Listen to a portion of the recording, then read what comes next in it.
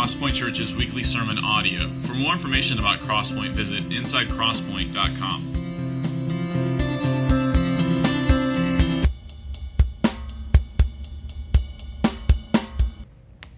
Amen. Good morning. I'm glad you're here. I'm very excited to be here. I'm not Brad. My name is Will. I'm not that big. Not in a bad way. Just got out of Thanksgiving. Got to clarify. I usually work with youth and young adults, but always love the opportunity to come and be with you and preach on Sunday mornings. I would like to go ahead and get everybody to do something that should be natural for us, but maybe it is not. So today specifically, with us breaking open into Advent, discussing God with us, Emmanuel, I would love for everybody to have a Bible in their lap. And if you use an app, I'm cool with that usually.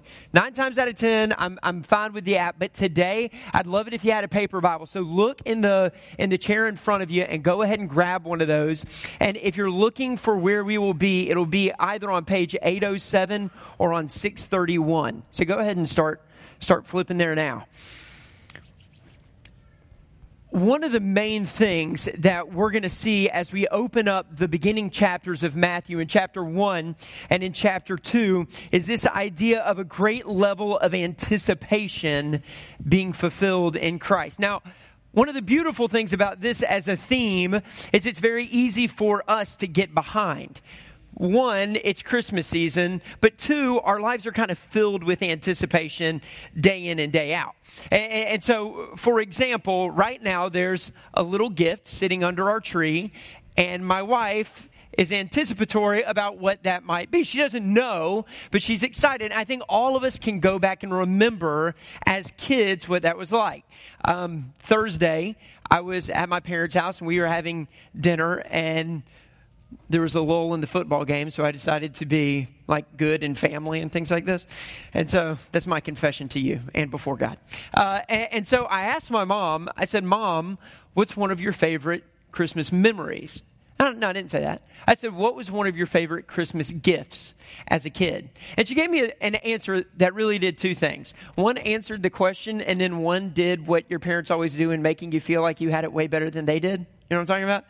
So she's thinking, and she's like, oh, it would be a Barbie doll. Which in one sense was like, oh, that's cute. It was a Barbie doll. In the other sense, like she didn't mean it, but you kind of felt this weight of, consider all the things you have received, my son. I got a Barbie doll. And I was fine with that. And it was wonderful. It's the best Christmas of my life. It was a Barbie doll. And I was telling her that I remember I was probably 5 years old or 6 years old. And you know how some memories as kids, they just stick? Like if you could paint them, but you can't. And so I remember walking out of my bedroom door, and there was a hallway leading to the living room where the Christmas tree was. And I walked out, and I turned, and I knew what I was looking for, but I didn't see it at first. And you kind of have that kid that, like, oh, what if Santa missed it? Like, it's going to get awkward. And I turn, and it's not there, and then I walk a little bit further and a little bit further, and I see it. It was one of those 3-wheeled ride-on toys. It was a Thundercats one. I don't know if y'all remember Thundercats. Lionel, okay? And it had the powder blue panther head on the front of it. And when I saw it, I went ballistic nuts, just went crazy. Because it was all that I had ever wanted. And there it was. I'd been anticipating it. I'd been watching the tree go up and the lights and the blah, blah, blah. And finally the day came. Anticipation is something we can get. It doesn't matter where you are or how old you are in this room. You may be anticipating a gift under a tree, but you may also be anticipating that guy or that girl becoming the husband or the wife. Or maybe you're at a different stage in life, and what you're anticipating, what you're looking forward to, is you found out recently that you're pregnant. And all you can do is think about, what is that going to be like? And you're excited, and you're nervous, and you're worried, and all these kinds of things. And so our lives are kind of filled with these different types of anticipations. I can't go beyond kid. That's kind of where my lifespan caps. But I'm sure grandkids are great too, and paying off your mortgage is wonderful, and things like that. I'm just not there yet, so I can't give you that illustration. In life, our anticipations can let us down. God never will. That's one thing we need to know before we even open Matthew. In life, our anticipations will let us down. About 8 months ago, we went to get a dog. My wife wanted a small little Chihuahua-ish yippy dog. I thought this was a horrible idea. I still do, but by the grace of God, God had my back. Because she goes and she finds this cute little pound pup, and she says, well, what breed of dog is this? And I think the rule at Paws, if you work for them, is tell them what they want to hear. We need to get rid of these dogs. I think that's like step one in training. So just know that, okay? So they're like, oh, this is a Chihuahua. And she's like, it is so cute. How big's it going to get? 14 pounds, little thing. That dog is 8 months old and knocks people over because it's a 60-pound, it's got to be full-blood black lab. When I pull in my driveway, it's looking at me in my window. It's like, what's going on, man? Okay, so in life, our anticipations of this cute little can turn into something quite different. That's not the case with God. Everybody look at Matthew chapter 1, verse 18. We're going to start here, but I love the Old Testament. The Old Testament is probably my favorite thing to teach out of. So let me just read this story, the Christmas story. Many of us have heard it before, and I'm not going to make a comment on it. But I want us to be open to something this morning. I want us to not lull over a scripture we've heard before. I want us to not assume that because I've heard something, I understand and fully grasp something. I think that's a pretty proud way to approach God's word. And I just want us to listen to the story, and then I want us to be open to the fact that there may be a bigger, truer, deeper, greater reality behind it than maybe we are typically accustomed to coming across in the Christmas season. Let me read this, and then I'm going to pray for us. Matthew chapter 1, verse 18. Now the birth of Jesus Christ took place in this way. When his mother Mary had been betrothed to Joseph, before they came together, she was found to be with child from the Holy Spirit. And her husband Joseph, being a just man and unwilling to put her to shame, resolved to divorce her quietly. But as he considered these things, behold, an angel of the Lord appeared to him in a dream, saying, Joseph, son of David, that's huge, do not fear to take Mary as your wife. For that which is conceived in her is from the Holy Spirit. She will bear a son, and you shall call his name Jesus, for he will save his people from their sins. All this took place to fulfill what the Lord had spoken by the prophet. Pray with me if you would. Father, as we open up your word, I approach it with great inadequacy. Each of us approach this with great inadequacy. And yet you have given it to us as a gift. You have given us your word in a method and in a way that we can grasp and we can understand. And that understanding can point us to appreciation and response. And so, Father, that is my prayer for us this morning. That is this incredible truth, the principle of Emmanuel, God with us, that we could never have reached you. You reached down to us, and it was not in some haphazard, half-hearted way. You came. God with us, the Son of God, manifest in the flesh, to live the life that we failed to live and die the death that we should have died. God, as we read this story, may we read it with hearts that are excited and on fire for the truth that you have packed in your word. May history and prophecy, may that not become the things that cause our eyes to glaze over. But Father, may the story that you have written grip us. And I pray that the grip of this would not let go even when the Christmas season does. I pray that we would be blown away by a manger in February. I pray that we would be blown away by a manger in August. that this would not be a truth that we look at for a few weeks and then put to bed and forget the incredible nature of what you did for us here. And it's in the name of your Son we pray. Amen. Amen. What I'd like to do this morning is to tell you how the Old Testament, specifically through 4 prophets, Isaiah, Micah, Jeremiah, and Hosea, how they point to our Savior and what that should do in us. What I want us to do is I want us to realize that Matthew did not make a mistake when the very next thing that he said after he will save his people from their sins is he began to look back. I want us to realize that that was done on purpose. That Matthew knew exactly what he was doing. In fact, the words to fulfill what the Lord had spoken by the promise is used by the prophet, is used over 12 times in his book, the lion's share on the front and in 4 or 5 of them in these first 2 chapters. There's a reason that Matthew is doing this. There's a reason that God does this because it seems a little bit counterintuitive. Everybody look back at verse 21. This is the crux of the matter. This is what everybody's excited about.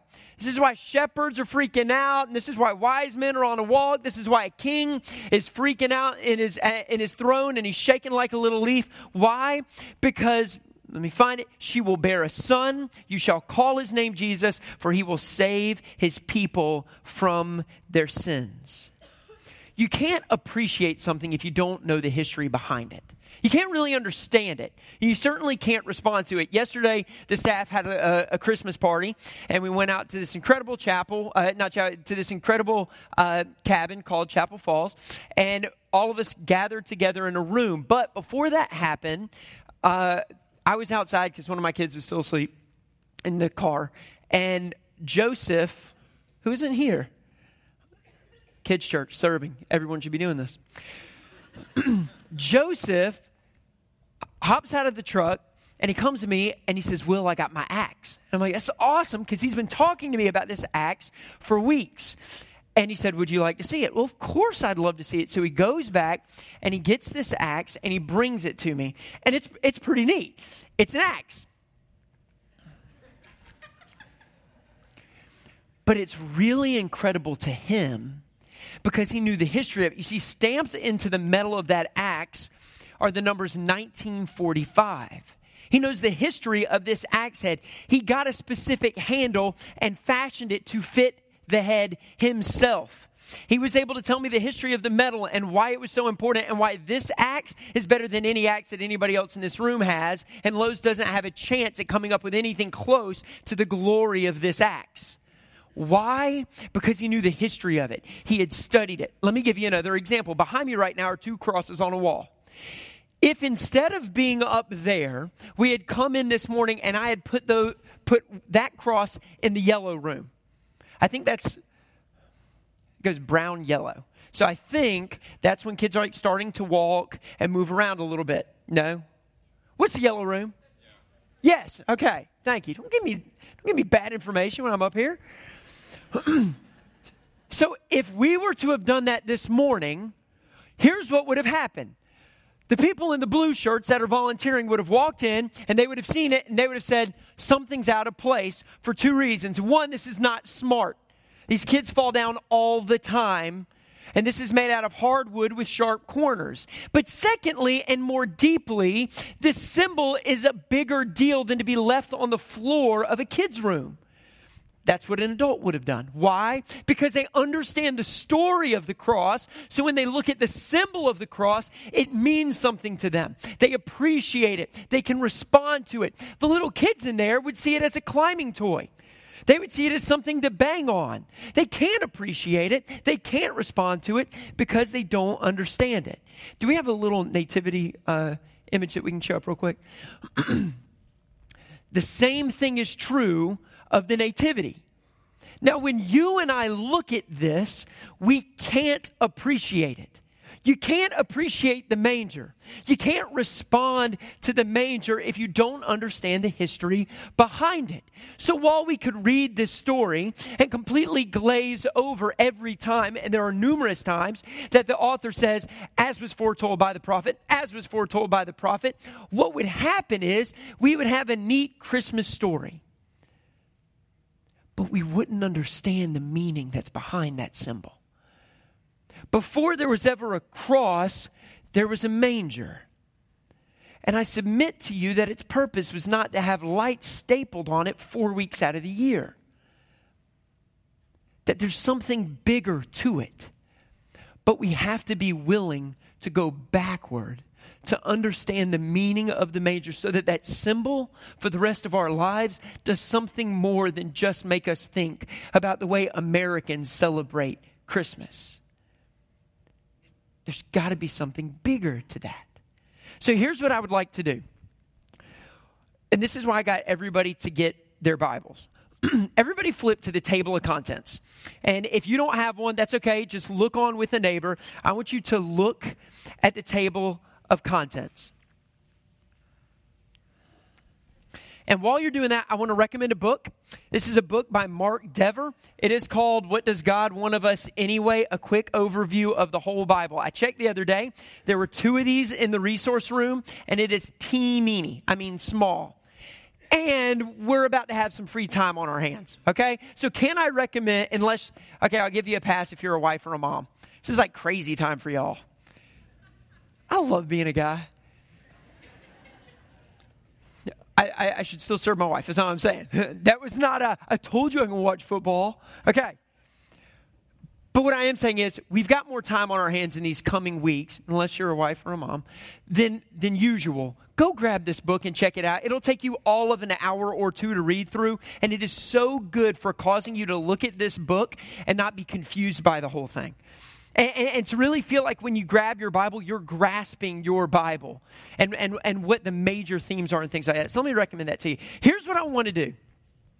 I love teaching the Old Testament like I told you. But the Old Testament is extremely difficult for most of us to feel comfortable reading. And the main reason is this. We start reading it, and then all of a sudden we hit Job or something, and we're like, where did this come from? When is this? And we don't know. And then we get to Psalms, and it's talking about David, and we're like, well, I just finished David a long time ago. That was in Samuel, right? I mean, like, why am I dealing with David now? So can I, for a moment, give you a kids' church illustration that I think will help you? Can we do that? Okay? All right. Here you go. Sermon illustration. All right. The other day, I had a tree that was about to fall on my house. It was rotten from the inside. So if you guys and I got together, we put a rope around it, and we pulled it, and then we cut the thing down. It wouldn't have worked if the rope wasn't strong enough. When the tree was cut, it would have just broken the rope, and it would have fallen and hit the house, and Karen Ann would still be weeping and in tears and things like that. But the rope was strong because of the way that it was made. This is how I want you to understand the Bible and specifically the Old Testament. The way that a rope is constructed, this is a rope, but the way that it's constructed is there are individual strands or threads or fibers. The stronger the rope is made up of what the fibers actually are. Then these things are taken together and they're woven into cords. In this case, there are 3 cords because it works for the purpose of my illustration. Then those 3 cords are braided even tighter into a rope, and you can go on and on and on. You can make it as thick as you want and as strong as you want. Here is how I want you to look at the Old Testament. Everybody look in your table of contents. You don't have to count them. You can trust me. There are 39 of those. Let me catch up with you. There are 39 books in the Old Testament. Starting with Genesis and ending in Malachi, there are 39 threads. Now, here's what you have to know. This is what you've got to get. It doesn't matter if you're in Psalms or Genesis or Ecclesiastes or Ephesians or Revelation. The Bible is one story about God's glory and the rescue of his people. It doesn't matter where you turn. That's what should be happening in your mind and in your heart. When I'm reading in Ephesians, it's one story about God's glory and the rescuing of his people. But what happens in the Old Testament is this, and it's even symmetrical. It's 17, 5, 17.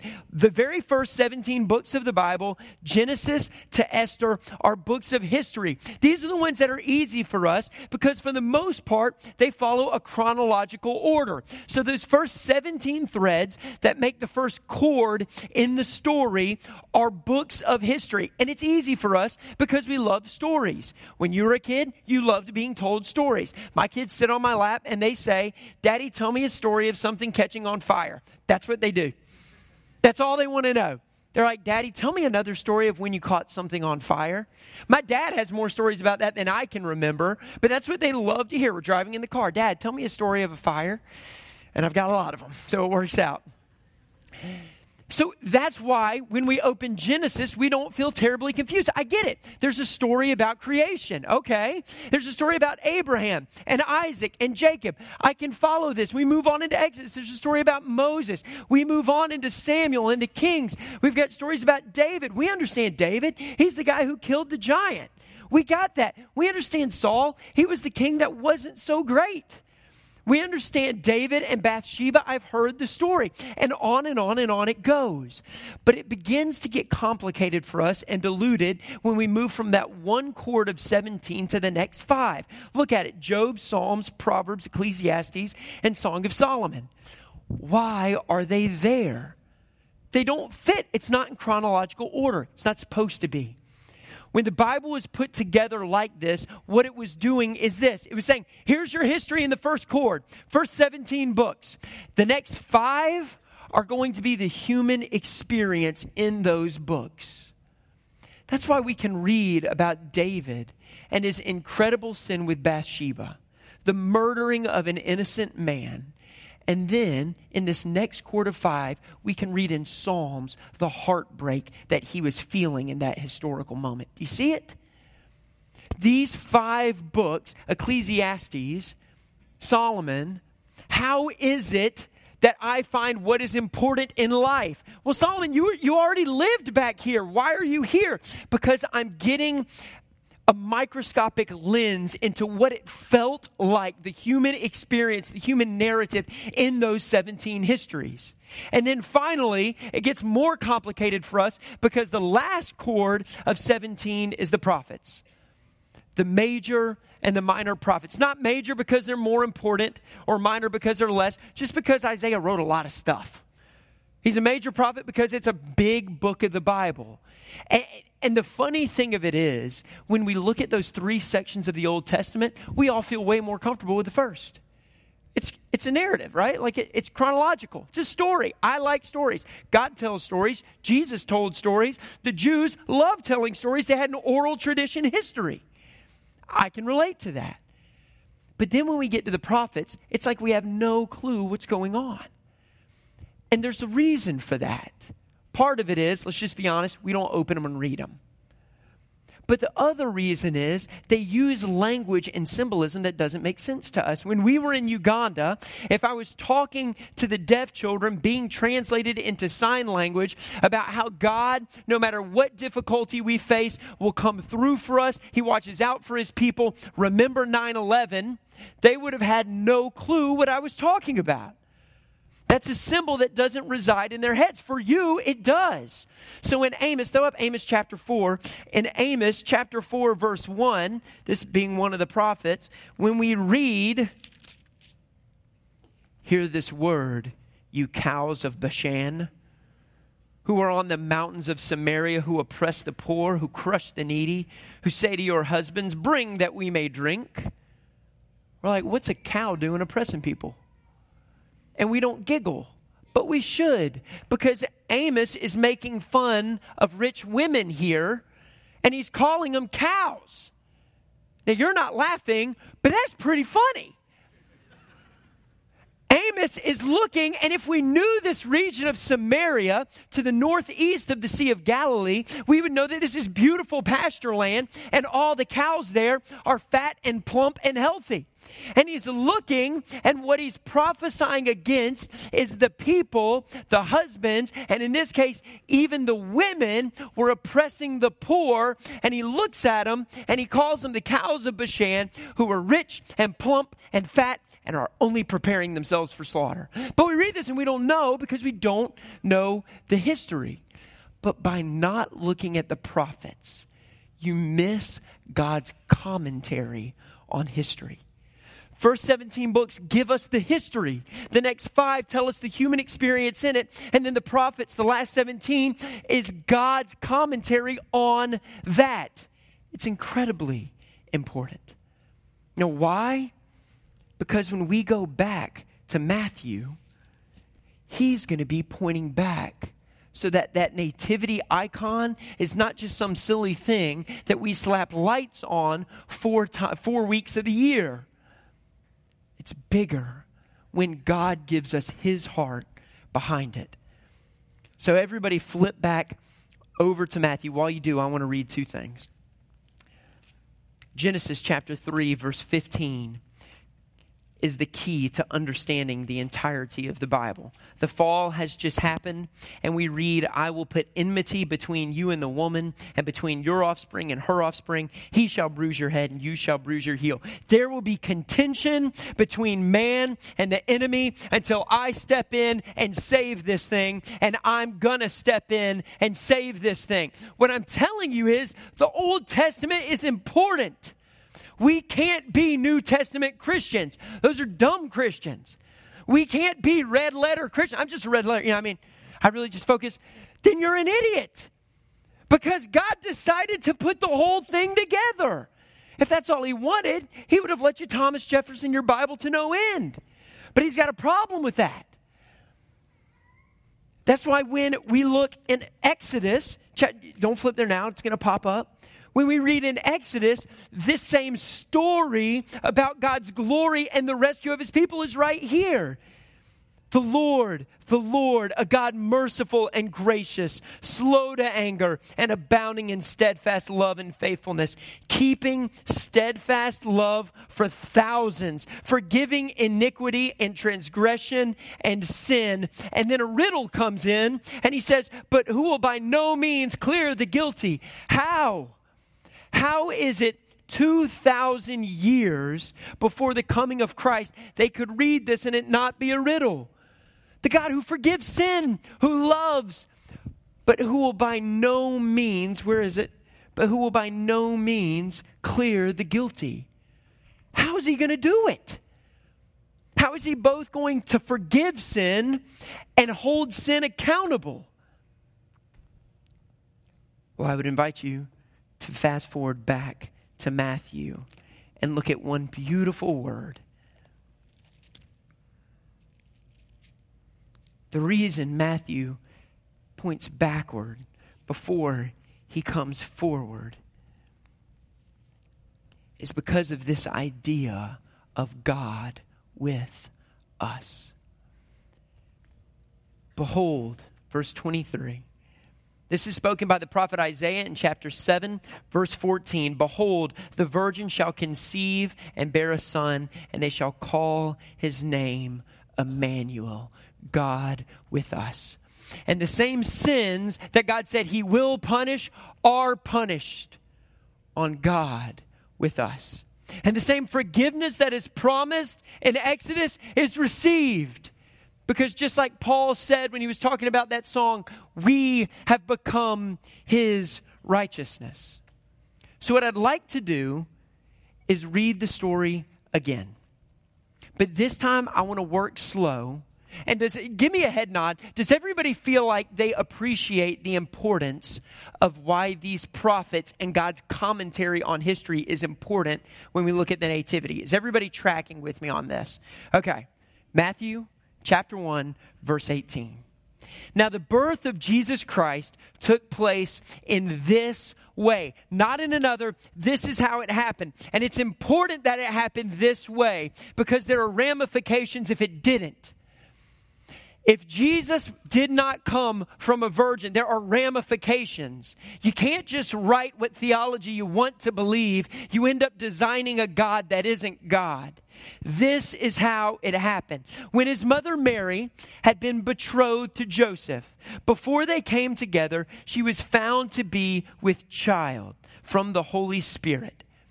And her husband Joseph, being a just man and unwilling to put her to shame, resolved to divorce her quietly. Have you ever wondered why God was willing to show up to Mary and say, hey, guess what? You're about to bear a child. And it's going to be mine before the event happened. You ever thought about that? What if Mary was just walking around and all of a sudden was like, what is going on? But God was good to her. He said, here's what's going to happen. He didn't do that to Joseph. Do you see that? He could have shown up to Joseph and sent an angel and said, Joseph, here's what's about to go down. Mary's going to get pregnant, okay? People are going to start looking at you funny, all right? I want you to be ready for that. He doesn't do it. Why? Because it was important to us that he considered divorcing her. You see, to be betrothed then means she would still have called Joseph her husband. Even though they had not yet consummated the relationship, the betrothal was a contractual thing, so that had Mary gone outside of that relationship, it would have been considered adultery, even though they weren't yet married. And the penalty for adultery under the Mosaic law was death by stoning. See, there's a lot behind this story. Why did Joseph not get the heads up ahead of time? Because it's important to us that he considered divorcing her. Because otherwise we have to ask the question, is it really a virgin birth?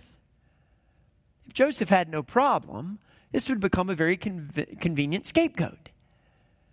But that's not the case. He's riddled with grief. He's frustrated. He's angry. When we look at the prophet Isaiah, who is quoting here, we find more. Let's keep going. But as he considered these things, behold, an angel of the Lord appeared to him in a dream, saying, Joseph, son of David, do not fear to take Mary as your wife, for that which is conceived in her is from the Holy Spirit. She will bear a son, and you shall call his name Jesus. Typically, in the Old Testament, it was the women who named the children or the patriarchs. But one of the things that God is saying is, Joseph, it's my kid. I'm naming him, and his name will be Jesus, which means he saves, the Savior. This is my kid, so I get to make the call. And then we have this prophecy. And all this took place, verse 22, to fulfill what the Lord had spoken by the prophet. Behold, the virgin shall conceive and bear a son, and they shall call his name Emmanuel. Everybody go to Isaiah. You're going to be jumping. Feel free to use your table of contents. There's nothing shameful about that. Isaiah chapter 7, verse 1. This is where it comes from. And when it refers to a virgin, it's not just simply saying a woman that has not had relations with a man. It's talking about the characteristics of a woman. That's why Mary was so important. Because of all the women it could have been, seemingly from this, it would cause it to be not Mary. Mary would never do that. She's known for her purity. She's known for being chaste. That's not Mary. And God's like, that's the point. That's why I picked her, that you would know that it was me. Now, here's what we read in Isaiah. Now, how is it that this connects? Listen, this is halfway through verse 1. The king of Israel came up to Jerusalem to wage war against it, but couldn't yet mount an attack against it. When the house of David was told, Syria is in league with Ephraim, the heart of Ahaz the king and the heart of his people shook as trees of the forest shake before the wind. And the Lord said to Isaiah, go meet Ahaz. Dropping down to verse 4. Say to him, be careful, be quiet. Do not fear. Do not let your heart be faint because of these two smoldering stumps of firebrands. Jumping down now to verse 7. It shall not stand and it shall not come to pass. Isaiah is sent by God to tell the king in this chapter, you don't need to worry about these armies coming against you. Why? Because King Ahaz, instead of trusting God, was sending money to Assyria so that they would come to his rescue. Why trust God when I've got something else? And Isaiah steps up and he says, don't go that route. Now think about this. We're talking about God coming in the form of a man, and he's pointing back to a time that they would have known when people were debating, do I trust God's way or do I go my way? Do I, as King Ahaz, pay a bunch of money to the Assyrians, or do I trust God? And God challenges him. He says, just ask me. Look here in verse 14, or excuse me, 11. Ask a sign of the Lord your God. Let it be as deep as Sheol. Let it be as deep as hell or as high as heaven. Just ask a sign of God. And Ahaz says, no, I won't. I'm not going to test him. He was being a hypocrite. He didn't want God to pass the test because then he would have his arm twisted into trusting God instead of his own way. And it goes on in verse 14. Therefore, the Lord himself will give you a sign. Fine, you don't want to ask for one? I'm going to give you one anyway. Behold, the virgin shall conceive and bear a son. This is 700 years before the manger. And his name shall be Emmanuel. God with us. King Ahaz, I'm asking you a question. God says through his prophet Isaiah, God with us. I'm here. I'm right here. Are you going to trust me or are you going to go your own way? Now, when we read in Matthew, the same thing, the same question is presented to you. There is a baby in a manger. You going to trust him or are you going to trust you? God with us. And when we think about the absolute humility of that, we fast forward through this, and I don't even know how to talk about it. I feel shameful talking about it simply because I love Jesus. Jesus was fully God and he was fully man when he was in that manger, which means God needed his nose wiped. How humiliating is that? God needed a diaper change. God needed someone to pick him up and carry him. How humiliating is that? Why? Because he's showing us there is no depth, that there is no breadth, there is no height that my love cannot hit for my people. That's appropriate. I don't know if that song's right, No Crying He Makes. I've never found that in the Bible. But when we look at this and it points us forward, it shows us a God with an incredible, incredible amount of love. He had to be fully God. He had to be fully man, or else he couldn't have lived the life that we should have and absorbed the wrath that we were owed. But let's keep going. Let's keep going. The virgin, keep going. Verse 24. When Joseph woke from his sleep, he did as the angel of the Lord commanded him. He took his wife, but he knew her not until she had given birth to a son, and he called his name Jesus. I'm not going to push into this a whole lot. I don't know how crazy difficult it must have been to be a guy with a pregnant wife that was pregnant before you were married, carrying forth this story. But I promise you that Joseph loved the fact that these prophecies existed. God never said it was going to be easy for us. He just said it would be good. And sometimes we have to decide to go for the good when it's not easy. Joseph sets an example for us in that. But it keeps going. What about the wise men? Chapter 2. Now after, chapter 2, verse 1. Now after Jesus was born in Bethlehem of Judea in the days of Herod the king, behold, wise men from the east came to Jerusalem. We know this story. What's God's thought on it? What's his commentary? Why are we looking back? Verse 2 saying, where is he who has been born King of the Jews? For we saw his star when it rose and have come to worship him. So God, in addition to doing something incredible with the virgin birth, does something cosmologically incredible with this star that we can't fully explain. Maybe it was an angel that showed up and moved. Maybe it was some type of universe event. We don't know. We just know that it was a big enough deal to God to bring it to pass. And it goes on. When Herod the king heard this, he was troubled, and all Jerusalem with him, and assembling all the chief priests and scribes, he inquired where the Christ was to be born. And they told him, in Bethlehem. Well, how did they know it? Because 700 years before, Micah had said it in chapter 5, verse 2. You don't have to flip there because it's right here in Matthew. And you, O Bethlehem, in the land of Judah, are by no means the least among the rulers of Judah. For from you shall come a ruler who will shepherd my people, Israel. And this chapter, I'm not going to hit this one, but this chapter even ends with a prophecy saying that he's going to come from Nazareth. Do you remember the comment? What good could come from Nazareth?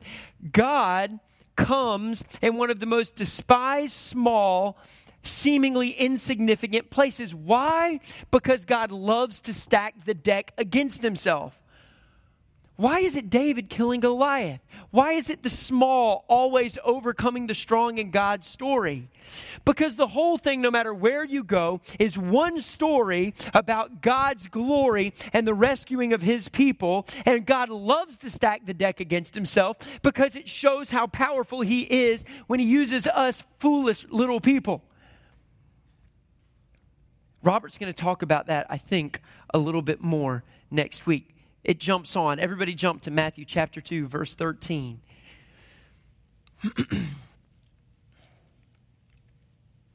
I wish we had time to go back and look at all these. We don't. Now, when they had departed, behold, an angel of the Lord appeared to Joseph in a dream and said, "Rise, take the child and his mother and flee to Egypt and remain there until I tell you. For Herod is about to search for the child to destroy him." And he rose and took the child and his mother by night and departed to Egypt, and he remained there until the death of Herod. Why? Well, what does Matthew say? This was to fulfill what the Lord had spoken by the prophet, "Out of Egypt I called my son." This is God's commentary. I knew I was going to do this. My wife does this all the time to me, and it drives me a little bit crazy. Somebody's done this to you in your life. One of our favorite things to do is watch movies. We love watching movies. So if we can get the kids to bed and nobody's needing to be in mommy and daddy's bed, then we'll sit down and we'll watch a movie. And this is what always happens.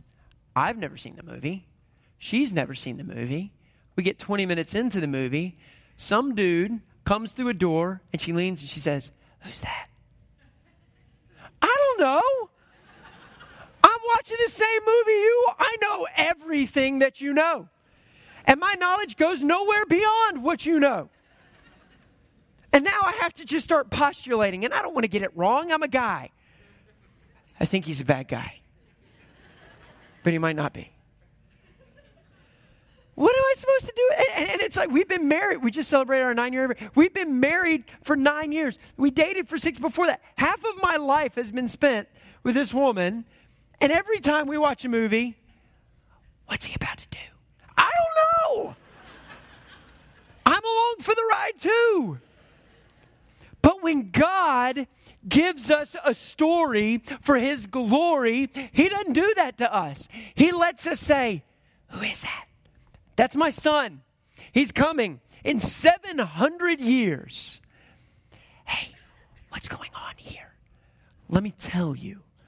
This is why we can't disregard the Old Testament. This is why we can't disregard the prophets, just because we don't understand all the symbolism. So when we read this and it says, "Out of Egypt I called my son," we need to look. Hosea chapter 11. If you would, please flip there. Feel free to use your table of contents. Hosea chapter 11. This chapter out of the book of Hosea is one of the most endearing sections of the work because it shows God as the loving Father that he is. Listen to this and remember at the same time where we are in the Christmas story. Hosea 11:1. And keep in mind, this happened, what did I say, 500? I've got it written down somewhere. Hundreds of years before. When Israel was a child, I loved him. And out of Egypt, I called my son. There it is. There's the prophecy. It has a kind of a small fulfillment here in Hosea, pointing forward hundreds of years to God answering the question, "Who is that?" Verse 2, "The more they were called, the more they went away." When somebody's standing in the baptismal, this is what I hear a lot. The more they were called, the more they went away. But by the grace of God, he rescued them. Because it doesn't matter where you are in this story. We're a part of this story. It's always about God's glory and the rescuing of his people. They kept sacrificing to the Baals and burning offerings to idols. Yet it was I. This is God's commentary on history. It was I who taught Ephraim, my people, to walk. I took them up by their arms, but they did not know that I healed them. I led them with cords of kindness, with the bands of love, and I became to them as one who eases the yoke on their jaw. And I bent down to them and fed them. This is the heart of a God that you will miss if you skip the Old Testament. This is the heart of a God looking at a manger saying, I've called you, but you keep turning away. But I'm going to teach you how to walk, and I'm going to hold your hand. I'm going to be the one that heals you. I'm going to be the one that shows you kindness. I'm going to be the one that shows you love. I'm going to be the one that makes your burden light. I'm going to be the one that comes down to you. Emmanuel, God with us. That's why he's looking back, because it fills the whole picture. We see God, we can feel God when we go back.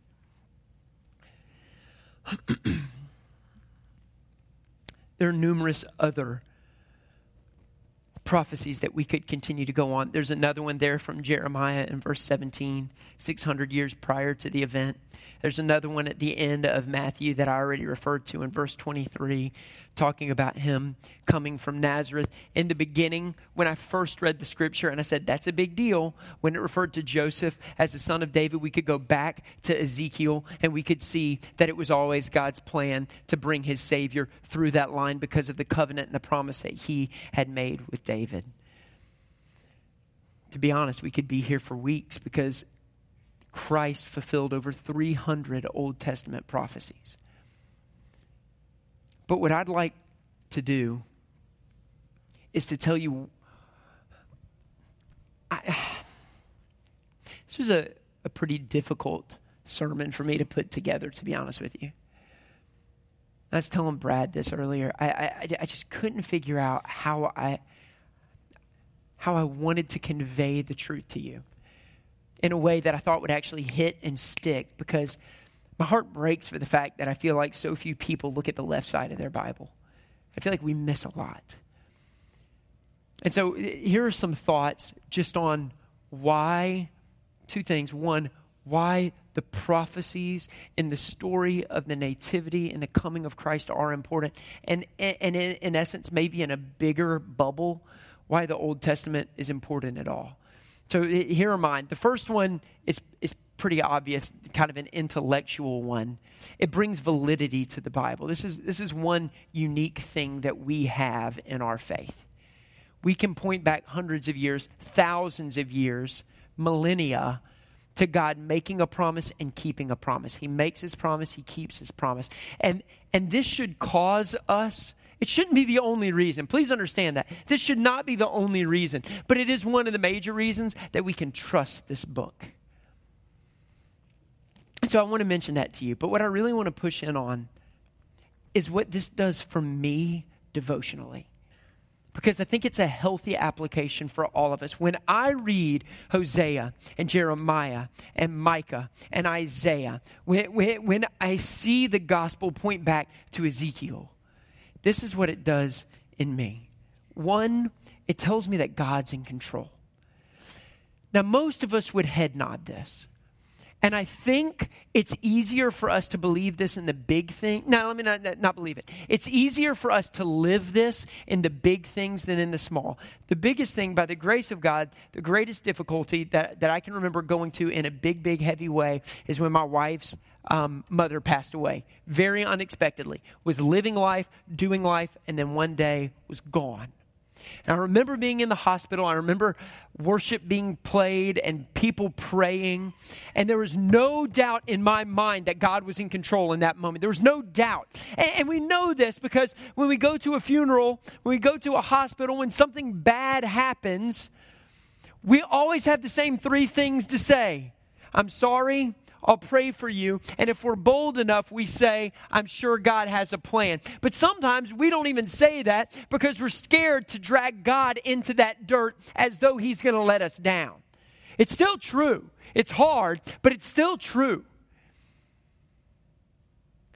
But I think for me, it's even harder in the little things.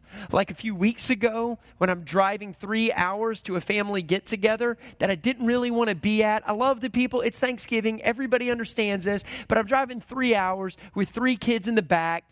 It's just bad. And then I'm coming home that same day, so I'm spending twice as much time in the car as I am eating turkey or hanging out with people. And like the numbers in my head are like, bad decision. You're using your time poorly. And then it's all like family and Thanksgiving and okay? And I get halfway there, not back, I get halfway there, and I just spent $400 getting my car fixed up. There were a couple of pumps that went bad, and the same one that I just fixed, the power steering pump goes out. Pull off on the side of the road, and now this already overweight vehicle that gets no gas mileage whatsoever, it's like one highway, 0 city. That's what it does. That's what our Suburban gets. And we've got it loaded up with kids. Power steering goes out. So now I've got to drive this trip that I didn't even want to make like it's a tank. It's like a Bradley. I'm sore 3 days later from having to turn the wheel of this ginormous vehicle. And they live in the woods. I'm like, stupid. I do too. I feel bad for people now. The thing breaks. But this is what this does for me devotionally. When I know God's in control, I can just take a deep breath and say, He's cool. It's all right that you just spent the money on it. It's okay that everything went bad. Keep your head about you, Will. God's in control. It's not just in the big stuff. It's in the little stuff. We prove the validity of our faith in the way that we live in the small things, not just in the big. And it's when that little, not insignificant, but frustrating thing happens. It helps me to remember that God is going to keep His promises. So that when I read in Deuteronomy, I will never leave you, I will never forsake you, I believe it because I can see it time and time and time again. He's not going to leave me and He's not going to forsake me. Brad talked about this, Romans 8. This completely changes the way I read Romans 8 because I believe that God's keeping His promise because I've seen it. So when I read Romans 8, here's what I get. I can't remember what I told it, 37 through 39. No. In all these things, sound familiar? We just covered this. We are more than conquerors through Him who loved us. That's a promise. For I am sure that neither death, nor life, nor angels or rulers, things present to come, nor powers, nor height, nor depth, nor anything else in all creation will be able to separate us from the love of God in Christ Jesus our Lord. I can believe that. That's what reading the prophets does for me devotionally. That's what it should do to us. And it shrinks me. It makes me realize how small I really am. When I realize, I don't know if anybody owed my dad something that I'm supposed to be getting. I don't know. There's like no bloodline debt that I know of. That somebody made a promise to my dad or my granddad or my great-granddad that I'm just walking around saying, well, when's it going to happen? I don't have that. That's not the way our history works. But when I think about the folks that heard Isaiah 700 years before and they got excited and they got anticipatory and they started waiting and looking, it shrinks me down and it causes me to maybe look at my Bible more rightly. Sometimes our application from Scripture is just bad. It doesn't mean the truth is bad. It's just our application's bad. You've got a bad boss. No offense. I'm just using it as an illustration. I think you're great. You've got a bad boss. And your first thought, but you know what? Doesn't matter how oppressed I am, God's got my back. Because I know that back during the days of slavery, before Moses came in, those people were oppressed. God rescued them. Okay, step one, you may not get rescued from that job. Okay? You may need to just be in a bad job so you can take care of your family. That is a glorious thing. Being in a job you love and taking care of your family, that's good. Being in a job you hate, taking care of your family, that's great. That's what men, that's a man thing. But how silly is it for us to use that as the context? That was 300 years of slavery. How bad is your job? Well, God's going to get, yes, the truth is right, but your application's horrible. That was slavery. Nobody's beating you. Do you see what I'm saying? And it's just our mindset. We look at our lives in these teeny little spiritual seasons. Well, right now I'm in a season of this. That may be true. I'm not making fun of you. But why do we think that all of our stuff's supposed to be wrapped up with a neat little bow by the time we die? Why is it that I feel like I'm in a season of anxiety or depression? That may not be a season, man. That just may be your life. Paul prayed that a thorn be removed. You know what it is?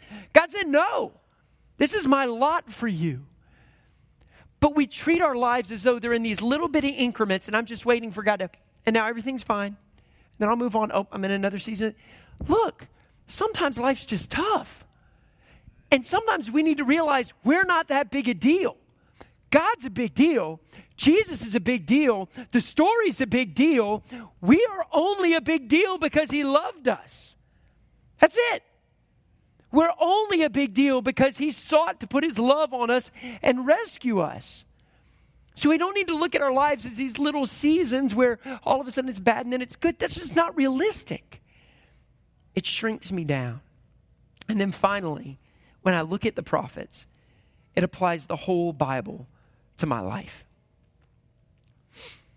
Because when I look, I see the same sins and the same judgments and the same hope. What are you struggling with? You struggling with lust? Read about David. That's not a new thing. You struggling with pride? Check out Saul. Read a little bit on Samson and how that played out for him. It's right there, given to us. You got low self-esteem? Check out Gideon. You don't need to run to a bookstore and find some better life now, smile more, drink less Coke or whatever. I don't know. Just read Gideon. Dude's hiding in a hole. That's pretty low self-esteem. When's the last time you went in your backyard and dug a hole and sat in it because you felt so bad about yourself? You feel like you're surrounded by morons? Read Job. It's right there. When I look at the whole Bible, I find application for my whole life. The same judgment exists. The problem of sin in the Old Testament has the same judgment. Absolute, utter, eternal separation from God. But in the same breath, we've got the same hope. They were looking forward to a Messiah. We are halfway through the movie. We know who walked through the door. His son. All we have to do is trust him, love him, live for him, and watch the rest of the story unfold. That's what we do. God's already got it in hand. I'm going to close Revelation chapter 21, 1 through 4. They looked forward to something and we look forward to something. Then I saw a new heaven and a new earth. For the first heaven and the first earth had passed away. The sea was no more. In case you haven't picked it, this is Revelation. This is what we're looking forward to, just like the people in the Old Testament were looking forward to Christ. And I saw the holy city, New Jerusalem, coming down out of heaven from God, prepared as a bride adorned for her husband. And I heard a loud voice from the throne saying, "Behold, the dwelling place of God is with man. He will dwell with them, and they will be his people, and God himself will be with them as their God." God with us doesn't stop. That's why the manger shouldn't only have lights on it 4 weeks of the year. He will wipe away every tear from their eyes, and death shall be no more. Neither shall there be mourning or crying or pain anymore, for the former things have passed away. The only problem is we're not quite there yet. But that is very good news for some of us. Because some of us have seen the story and we've seen the manger. Maybe we've never understood the history behind it, so we couldn't appreciate it. We couldn't respond to it. God came to you because you never could have made it to him. When I close and pray, communion is right here. We understand the symbol of the cross because we understand the story behind it. But if you understand the story behind it and you've never responded to it, then I just want you to know today is an acceptable day to do that. Today is a day to say, I want to be in that story for God's glory, and I need to be one that was rescued by this Son of God sent for me, Emmanuel. I'm going to pray, and the band's going to come back up, and we'll have communion. And I just want to encourage you with this. If you are in the family of faith, if you're a Christian, then this is open for you. If you're not a Christian, it's not. It's not because we want to exclude you. It's because it doesn't make sense. We're proclaiming the death and the resurrection of our Lord. And it doesn't make sense for you to do that if you haven't. But if you're at a place where you realize that now is the time for you to repent of those sins and trust in Christ, then find a Christian. Find one of the pastors. We would love to pray with you. Let's pray together.